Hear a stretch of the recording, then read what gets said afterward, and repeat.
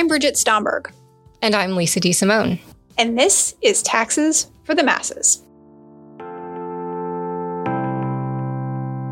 Today's episode is on the recently enacted excise tax on stock buybacks. The Inflation Reduction Act of 2022 introduced a new 1% tax on the value of stock buybacks or share repurchases by public companies during the year. In today's episode, we discuss the mechanics of the tax, whether it is achieving its intended goal of curbing buybacks, and how some lawmakers in the U.S. hope to expand its scope.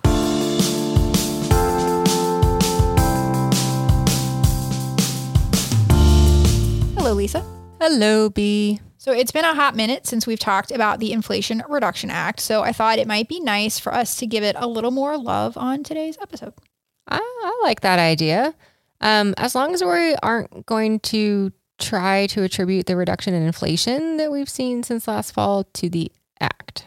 No, not at all. Okay, good. No. Although that might be a nice reminder for our listeners that correlation is not causation. Truth. So you are correct that monthly inflation peaked at 9.1% in June of 2022 and has steadily declined since then, but not likely because of the Inflation Reduction Act. Right. As we talked about on our episode dedicated to the biggest piece of tax legislation during President Biden's administration thus far, the Penn-Wharton budget model offered a, quote, low level of confidence that the legislation would have a measurable impact on inflation. Okay, so if it's not the Inflation Reduction Act that is causing inflation to cool, what is helping to lower inflation right now? I think it's a mix of things. So people had been storing up cash during the pandemic because, there was nothing to do. Yep. And now that people are out and about again, I think those cash reserves are drying up. We've also seen the supply chain nightmare that existed. Thankfully. Starting to ease a good bit. And the sharp increases in oil and gas prices following Russia's invasion of the Ukraine have also relaxed. On top of that... Ooh, there's more? I don't know if you've noticed, but there have been some banks failing. Yeah. And that reduces potentially, at least temporarily, the amount of cash being lent out. We've also seen some layoffs, so that's reducing some of the pressure that we had in the very tight labor market. And you just listed a lot of things. It's a lot of things. Absolutely zero of which are related to tax credits for clean energy. Correct. An extension of the Affordable Care Act. Nope. IRS funding. Nope. Or literally any other provisions of the Inflation Reduction Act. Ding, ding, ding. Okay, great. So now that we've established that the Inflation Reduction Act, on the whole, likely isn't doing much to affect inflation, today we're going to ask whether one particular component of the act, the Stock Buyback Tax, is having an effect on stock buybacks. Okay. Let's try to accomplish three things today. Okay. Number one, let's talk about the mechanics of buybacks and the tax consequences before the Inflation Reduction Act. All right. Number two, let's discuss the motivation for the new share buyback tax and highlight some proposals to modify that tax. And number three, we're going to outline some potential consequences of taxing share buybacks, some of which have more empirical support than others. Okay, I like it. Let's do it. Okay, so first order of business, I'm tired right now, so I'm just going to let you do all the talking. I'm just going to ask you questions. What is a stock buyback and how were they taxed before the Inflation Reduction Act? All right. As my spouse likes to say, let me take a step back. Okay. There are essentially two ways for companies to return value to their shareholders. You can either pay them dividends or you can buy back their shares. Strictly speaking, share buybacks have only been allowed since 1982. Before that, they were prohibited as a form of market manipulation. What? Why? Well, the major concern was that an employee who had insider knowledge, someone like an executive of the firm, could trade to their advantage around a buyback announcement. So Rule 10b-18, which was enacted in 1982, legalized share repurchases under very specific conditions. These include public announcement of the buyback plan, and the whole point of the rules is to limit nefarious insider trading. Interesting. So as you said, companies can return cash to shareholders as buybacks, or they can just pay cash dividends. Yes. So let's talk about the differences in tax consequences between these two forms of payouts before the Inflation Reduction Act. Okay, I think an example would be really helpful here. Okay, as you wish. So let's say an individual, and we're going to call him Tom Wamsgams, owns 10,000 shares of a company that we'll call Waystar Royco. And he purchased those shares 5 years ago for $80 a share. Now, Waystar is sitting on a pile of excess cash and wants to return some of it to investors. Let's keep things really simple and assume that Tom could choose between receiving $1 million dividend or selling his shares back to the company for a total of $1 million.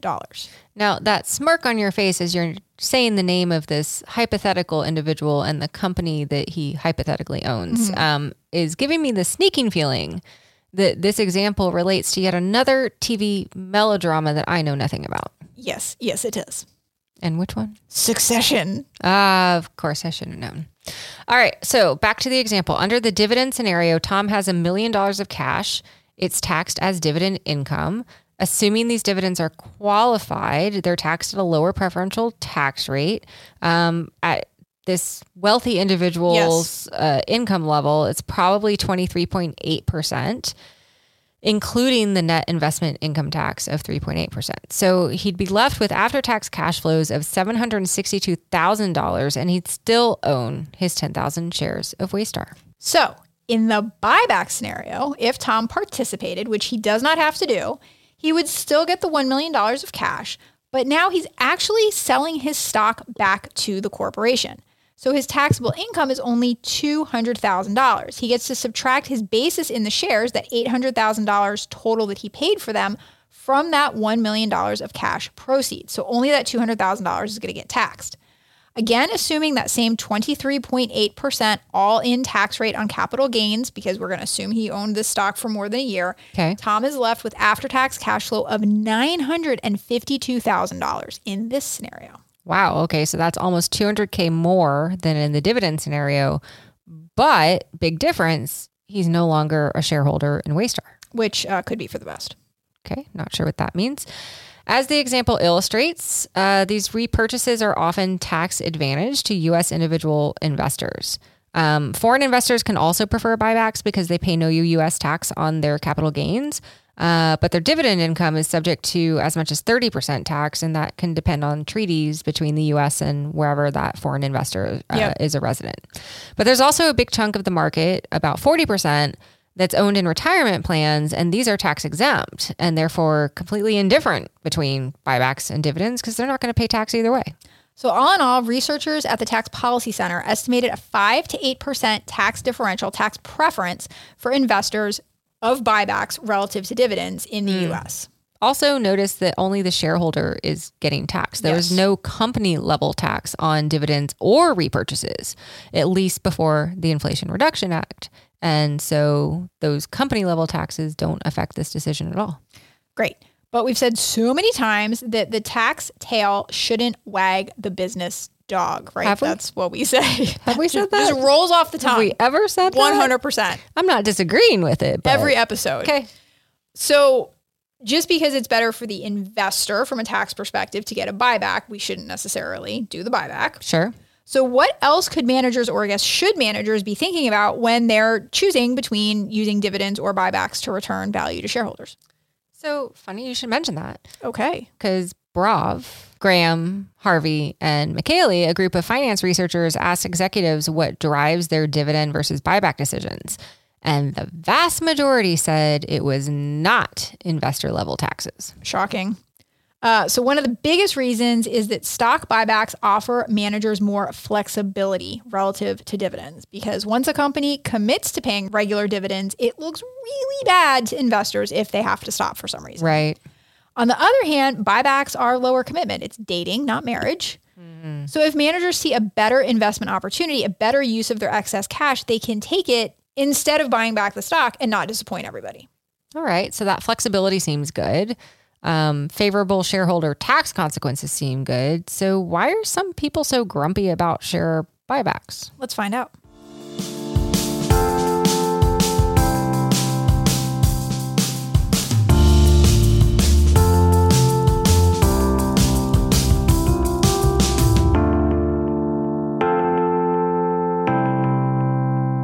We just said that managers prefer buybacks to dividends because they offer flexibility, and that many investors prefer buybacks to dividends because they offer more favorable tax outcomes. So why then did the Dems decide they wanted to increase the tax on buybacks as part of the Inflation Reduction Act while leaving the taxation of dividends exactly the same?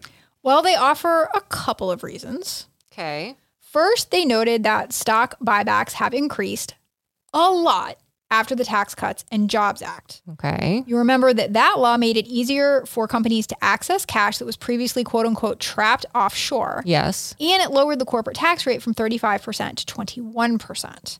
So when you add that up, it means companies found themselves with a lot of excess cash. Now, one of the Republican talking points around the Tax Cuts and Jobs Act was that companies would use this cash to fund U.S. investment and increase their pay for U.S. workers. What companies actually did was buy back their shares. There were about $806 billion of stock buybacks in 2018. That was a record at the time, but they've since increased. Hold my beer. Buybacks reached $1.26 trillion in 2022, and in January of 2023 alone, companies announced buyback plans of $132 billion, more than triple the amount from the year before. Yeah. So across multiple analyses, the biggest winners of the TCJA were not employees. Oh, yeah. But shareholders. Sure. Not workers. Okay. And that made some Dems grumpy. Yes. Senator Elizabeth Warren, for example, characterized buybacks as market manipulation to inflate executive pay and a poor use of excess profits that could instead be reinvested in workers. Even former President Trump was described as, quote, unhappy. I mean, yes. Specifically in this case. Oh, okay. That companies use the tax savings from the Tax Cuts and Jobs Act to buy back shares rather than increase domestic investment or hire more workers. So we've got both Senator Elizabeth Warren and former President Trump upset about the same thing. That's bipartisanship. I mean, it's quite remarkable. Second, some people believe that buybacks are used strategically to inflate a company's earnings per share, which in turn could inflate executives' compensation because we know that a lot of executives have a lot of their compensation tied to EPS. Yes. One study noted that as recently as 2019, more than 30% of all executive compensation plans are linked to earnings per share. Buying back shares reduces that per share denominator in that calculation, and so increases earnings per share, which companies like, all else equal. And this doesn't seem to be a theoretical problem. So we're not just like worrying about this and it's not really happening. Okay. So one study by researchers at the University of Illinois and Boston College found that the likelihood of stock buybacks that increase EPS, like you were just talking about, is higher for firms that would have missed their EPS targets if they hadn't done the buyback. There's also the belief that buybacks increase income inequality because so much of the U.S. stock market is held by the wealthiest of the wealthy, which could make Dems even more cranky. But some research by McKinsey and Company found that there's no difference in income inequality effect between dividends and buybacks. So that one could go either way. Okay. But still, there are several reasons to be potentially upset about buybacks. Okay. And what do we do when companies are engaging in an activity that is legal, but that makes politicians cranky? We tax it. Hell yeah, we do. Enter the Stock Buyback Tax. The IRA introduced the tax as equal to 1% of the value of corporate share purchases, net of any new issuances. The tax became effective January 1, 2023, and it's imposed on the business rather than the shareholder. The tax does not apply to dividends, so it shrinks that relative tax preference for buybacks that we discussed in the first part of the episode. Okay. Hold up there a second. Okay. All right. So we just said that the tax was passed to curb buybacks. Yes. And encourage companies to reinvest corporate profits into the business. Yes. Reinvest it into their workers. Mm-hmm. Stop giving it to shareholders. Yes. And we said that the tax was effective January 1st, 2023. Uh-huh. And we said that announced buybacks in 2023, January alone, tripled relative to last year. Mm-hmm. So what gives? Well, I never said the tax was going to be effective. Oh, you didn't, did you? No. Okay. Sorry. So as with some of the other policies we've talked about in the past, including the cap on executive compensation deductions. Oh, yeah, that one. This tax is not working to actually change behavior. Several executives have characterized the tax as just another cost of doing business, one that is not going to deter them from doing buybacks. As Howard Silverblatt, a senior analyst at S&P Dow Jones, said to the Wall Street Journal, quote, "It's annoying, but it's not going to stop you." But what might stop executives is President Biden's proposal to increase the tax rate to 4%. What the what? So Biden actually mentioned this proposal in his State of the Union address. Oh, you watched. I did. I think this was during one of the more coherent stretches. In February, Senators Sherrod Brown and Ron Wyden introduced the Stock Buyback Accountability Act of 2023, which would increase the tax rate from 1% to 4%. Thoughts? Okay, first thought, I'm giving that name an F minus. What? Not creative. Oh. And no acronyms there. No. Okay, F minus indeed. Second, sure, all right, yeah, raise the rate. I'm not sure it's going to, quote, help reinvest in the economy while also preventing abuse and reducing tax avoidance, end quote, as the senators suggest. I just have to point out that there you go again, expecting politicians to say logical things. I know. What's wrong with you? So many things. Okay, so let's start with the first part, increasing investment. That Bravadol survey that we referenced earlier found that almost 80% of surveyed executives make buyback decisions after determining other investment plans. The implication is that companies are not substituting repurchases for other profitable investment opportunities, and thank goodness, because this behavior is consistent with finance theory. You only give funds back to shareholders when you have no better productive use of the funds. Totally agree. So the assumption of this plan to, increase the tax is that companies are basically wasting the money on share buybacks, that they should be doing something more profitable with it, and they're not doing that. Right. But those researchers asked executives what they would have done with the cash used for buybacks had they not done the buyback. Okay. And the most common response given by 40% of executives was not to increase wages, was not to reinvest in the business. It was to pay down debt. Okay. Only about 15% of surveyed executives said that they would invest more.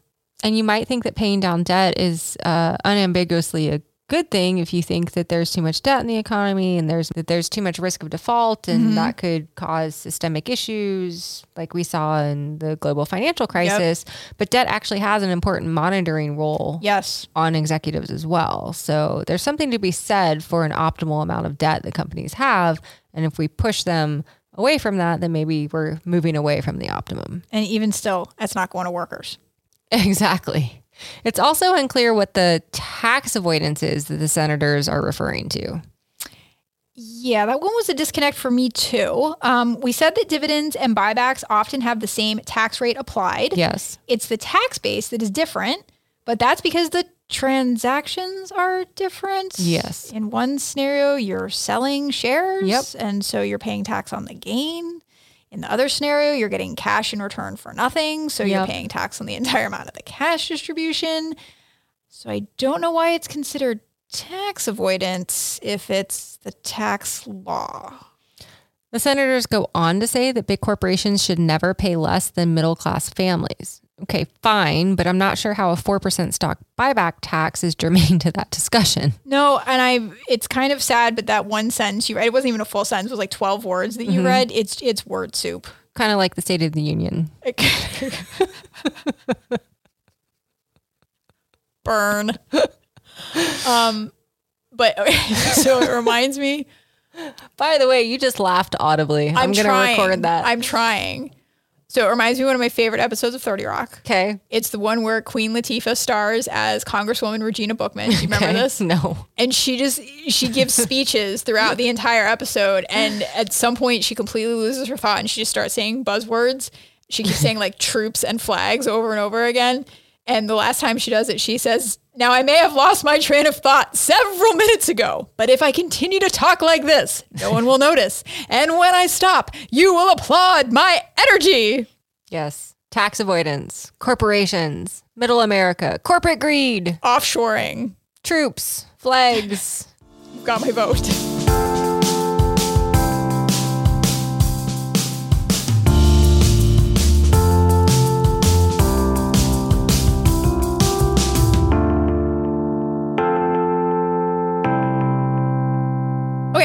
Time for the good, bad, the ugly. All right, bring it. And in this single episode, yes, I managed to reference both Succession and 30 Rock. Okay. Those were the highlights for me, and I think I'm done with any positivity for today. All right. Let me see here. Put a little more thought to this than just crazy television references. Oh, I thought about it. So Okay, talking about excise taxes instead of income taxes is fun. Okay. I mean, we often talk about income taxes. Anytime Yes. we talk about something different, it's fun. Okay, great. Yes. Making fun of politicians for saying crazy, silly things is fun. That is fun. And explaining to our listeners that buybacks are not inherently bad for anyone just seems like a silver lining. Well done. Good, because I'm out. Okay, that was excellent. A+. All All right, so bad. And I think what's bad here is that the tax seems to be based on many assumptions that don't seem to have widespread empirical support. Or theoretical support. No. Okay. So it basically seems like many politicians assume that corporations choose buybacks instead Yes. of other profitable investment activities. Yes. But the evidence on that point, I'm going to be super generous and call it mixed. That's very, best. very generous. Yeah. The Bravidel study and others suggest that companies issue dividends or buyback shares only when they do not have alternative investment opportunities. In some cases, it is actually value enhancing to get the cash out of the firm to avoid managers squandering it through their own pet projects, excessive perks, and empire building. Good point. Another assumption from some of these politicians appears to be that taxing buybacks will keep the cash inside the firm to benefit workers. But companies can still distribute cash to shareholders through dividends. Yes. And they can also, one better, use special dividends instead of regular dividends. Special fairy princess Special dividends? fairy unicorn princess dividends. Okay. And the best part about a special princess unicorn fairy dividend Yes. is that it doesn't involve a commitment to regular payments like a regular dividend does. Yes. So basically, these are like, I guess, the holy grail because they allow managers to maintain that flexibility of buybacks without incurring the tax. All that would do is actually shift the tax burden back onto the shareholders because they're paying that higher tax on the dividends. Yeah. So the tax is poorly targeted and could be tightened, at least in theory, to better identify situations where companies are really being wasteful or just using those buybacks to manipulate their stock price through earnings per share. Yep. Okay, so that just leaves the ugly, which I think is how unexpectedly far-reaching this tax could actually become. Okay. So Treasury and the IRS released guidance in December of 2022 that applies the tax in situations where a U.S. subsidiary makes business payments to a foreign parent, which the foreign parent then uses to buy back its shares. So the guidance was well intended. It was meant to prevent foreign companies from having an advantage over U.S. companies subject to the tax, but it essentially treats any payment from a U.S. subsidiary to its foreign parent as intended to fund buybacks if the buyback happens within 2 years of the payment. Now there is fear that this provision could hurt foreign direct investment and provoke other countries to retaliate. So for example, Canada is set to enact a 2% buyback tax in 2024, and it would be easy for them to follow the US's lead and tax all US parents with Canadian subs. Okay. Did you ever watch South Park? Like a few episodes. Okay. I think this might have been from a movie. Did they do a movie? They did. There was a movie. Okay. Blame Canada? Yes. Okay. Yes. That is what this makes me think of. Okay. We're just, we're going to blame Canada for all of our problems and they're going to retaliate and we're going to retaliate. And all of a sudden we're at war with Canada. Blame Canada. You don't know the song? No, I don't know the song. But continue by all means.